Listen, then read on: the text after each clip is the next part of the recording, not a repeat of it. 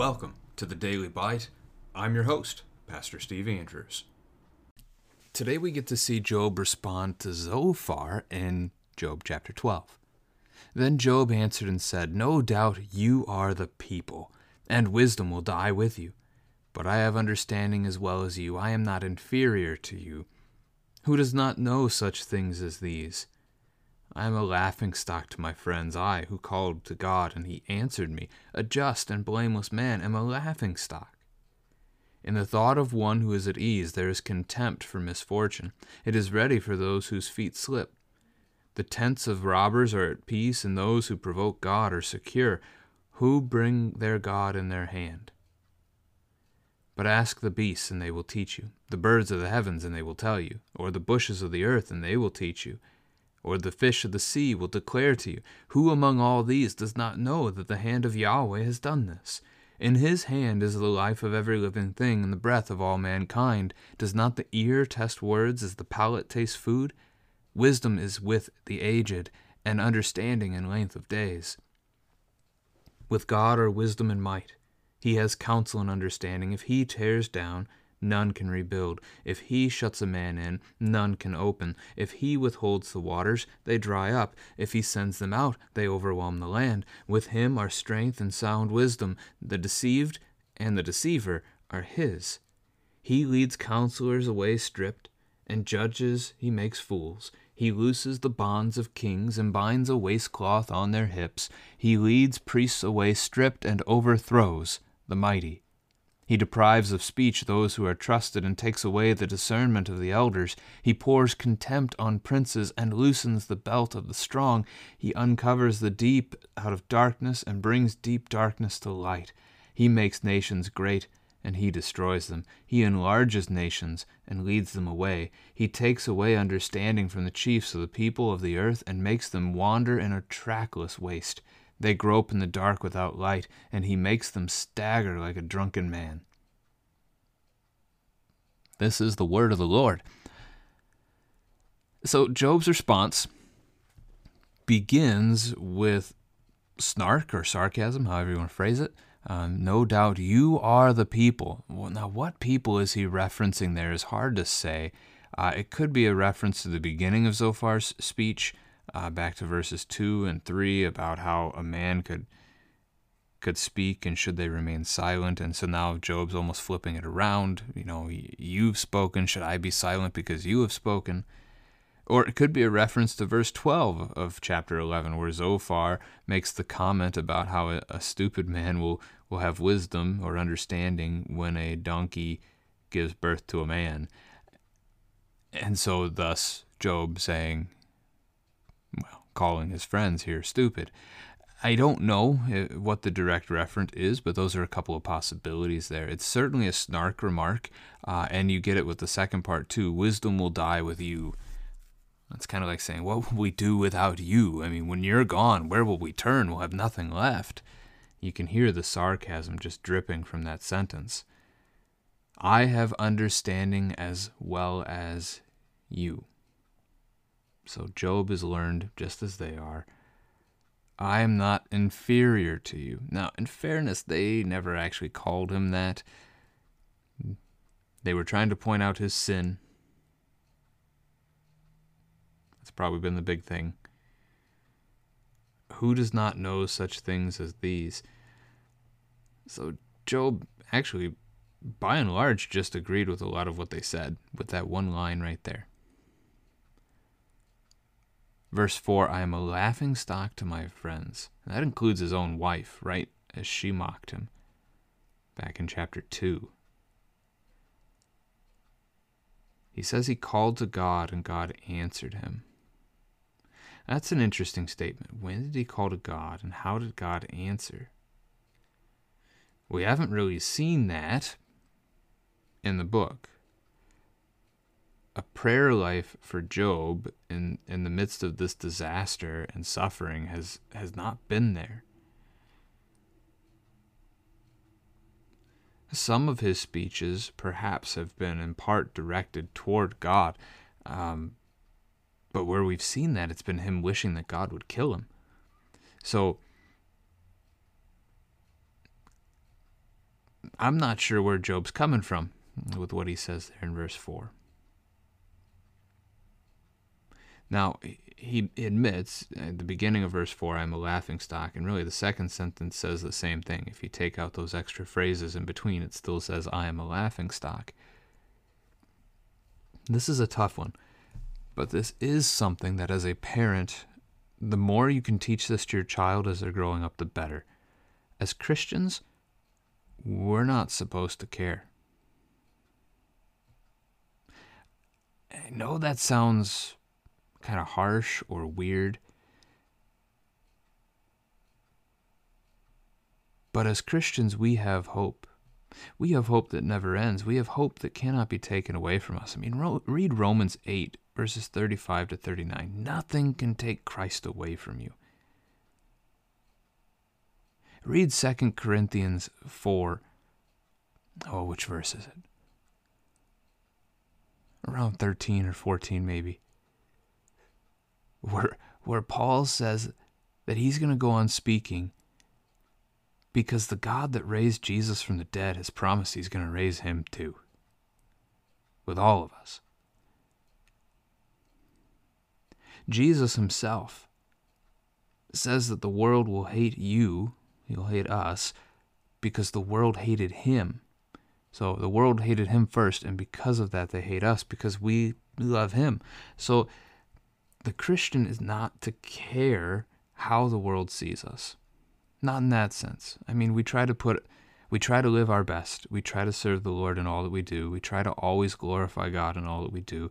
And so we try to love our neighbor and care for our neighbor in those things. But if our neighbors think that we're weird, oh well. This is called peer pressure. It is huge, not just among kids. We talk about it about kids in schools and things like that. And come on, adults. It's big for us too, right? We want to be liked. That's not going to happen. So, again, the better you can equip your children for that is a good thing. Now, equipping them, how do you equip them? You just teach them. I'm not saying bully your kids and be mean to them.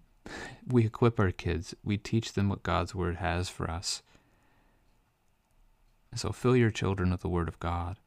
Teach them not to be afraid of the world around them, but to trust in the promises that we have from Christ above all things. Job is afraid. Job is ashamed. He's despairing.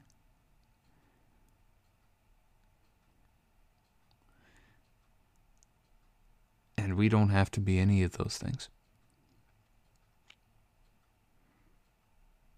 Not even in the midst of suffering. Suffering, that's what we see in verse 5, right? In the thought of one who is at ease, there is contempt for misfortune. And this is, by and large, been the Christian church in this land for a long time. The last several generations. We have been at ease. And so when we see misfortune, we think it's a bad thing. We despise it. We try to run away from it. But this book has been this way, and I think, again, the church has been this way, of seeing no place for suffering in the life of those who follow God, whereas the scriptures don't teach that. Read Romans 5. Read the first 5 verses. Suffering produces, I don't remember the order. Suffering produces character. Character produces endurance. Endurance produces hope, or something like that. And hope does not put us to shame because God pours out his Spirit upon us. Do you want hope? Do you want to have hope? Do you want to have the promises of Christ that never end? According to Romans, it starts with suffering. Okay then, let me suffer. Let me suffer so that I learn to trust in Christ. Just a very different outlook. Very different than what Job sees. Very different than what we normally talk about as the church too. Verse 6, Job is looking at everything right now as though it's upside down. So the tents of the robbers are at peace. Those who would provoke God are secure.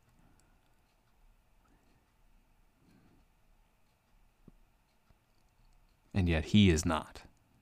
He is not secure. He's not at peace. Everything's backwards.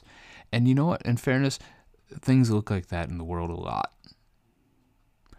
It looks like the wicked get ahead, and that the man who is good and faithful is left behind. And that happens because this is not our world.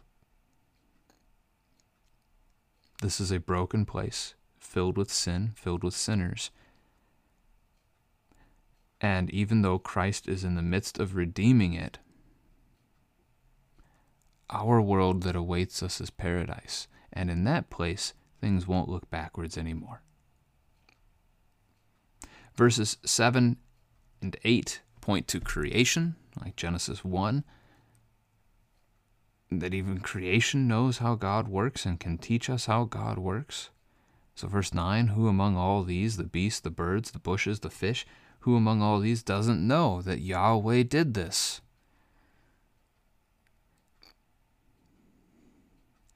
You can only say Yahweh has done this if we go with the perspective, the angle that God permitted it. Which he did, right? God did permit this to happen in the battle between God and the devil. Who is victorious? Well, God's going to come out of this victorious. It's going to take, again, we got 30 chapters left here in the book of Job. God will come out victorious over the devil. And that is true of our lives as well. Verse 10, in his hand is the life of every living thing and the breath of all mankind. That is abundantly true. God has all things. All creation is his. Verse 11 is a phrase that we can understand. So the palate tastes food and figures out if it's good or bad. So the ear tastes words and figures out if they're good or bad. But you have to train your ear. In a sense, I guess you have to train your palate too sometimes. But you got to be able to train your ear. That's again part of what I was saying earlier about teaching our children so that they know what is good and what isn't. Verse 12 is often true, that with age comes experience. The more days we have, the more we learn. And then that gets packaged down into verse 13 with God. And you can ask your children on this one, how long has God been around? The word you're going for, depending on the age of your kids, you want them to get to the idea that he's always been there. Eternal is one word for that. No beginning, no end. But if they say he's always been there, you've done the task. So because he's always been, he's had more days than any of us have had. So he has wisdom. He has understanding. He also has might and counsel. There's good praise here for the Lord from Job. And verses 14 and 15 are true. If God does these things, if he tears down, no one can rebuild. If he withholds water, things dry up. This is God's authority over his creation. Now, in fairness, there is one of these kinds of lines that is very similar that Jesus himself says, and we rebel against. Matthew chapter 19, Jesus talking about marriage as the famous line that whatever God has joined together, let no man put asunder. Man cannot divide. Unfortunately, we do. And we live in a culture that seeks to make that normal and has for a long time.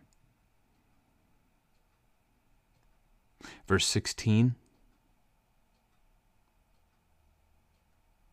with him are strength and sound wisdom. The deceived and the deceiver are his. Again, that points to the idea that all of creation belongs to the Lord. And here, I mean, really in this context of this book, the deceived would be Job and the deceiver would be the devil.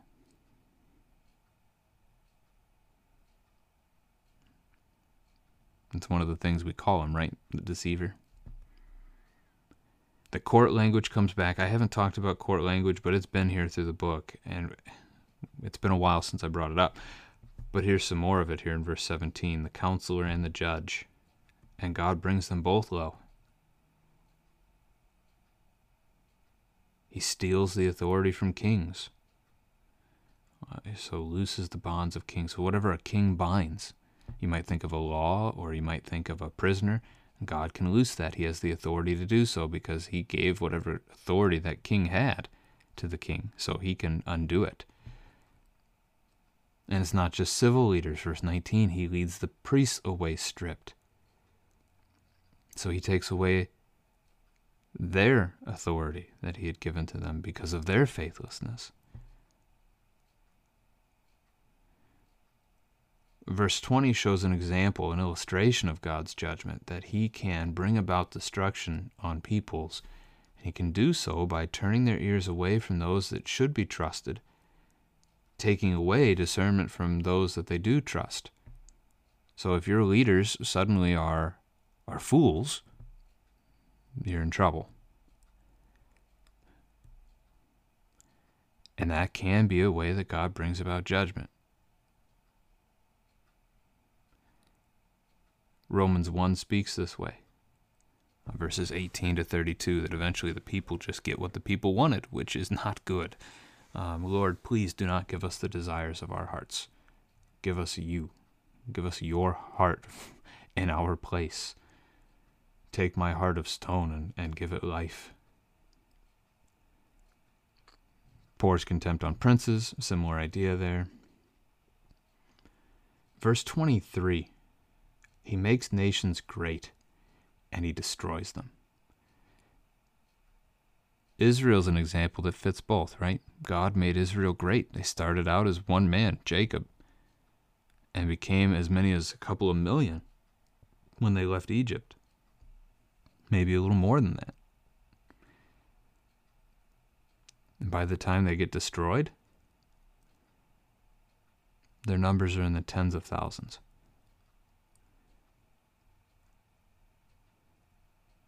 God will use one wicked nation to judge another. He's done this throughout history many times. And he still does.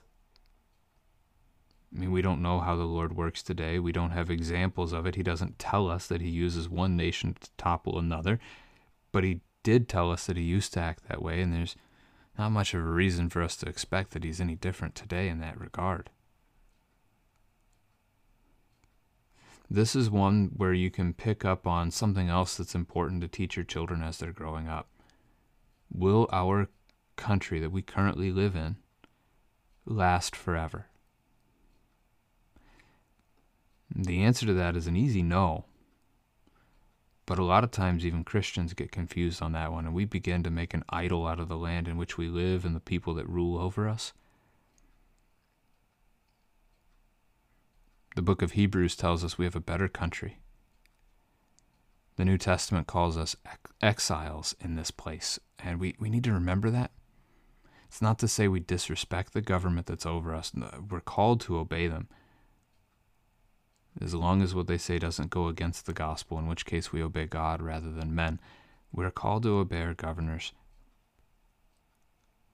but we're not called to trust them, and we're certainly not called to idolize them. We're called to love God and love our neighbor. So those are good things to instill in your kids as we talk about our Christian faith today.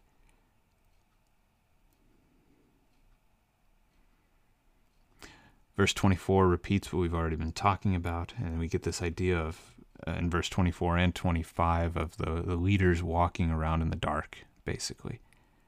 And as you walk around in a dark room, parents, you know this, you're liable to step on all kinds of things, get hurt, trip. And Jesus says something similar in the Gospels about the outcome of the blind man who leads the blind, how they will fall in the pit. So, judgment and destruction being referenced here of the mighty, the priest, the prince, and the chief. The Lord alone is Lord over all creation.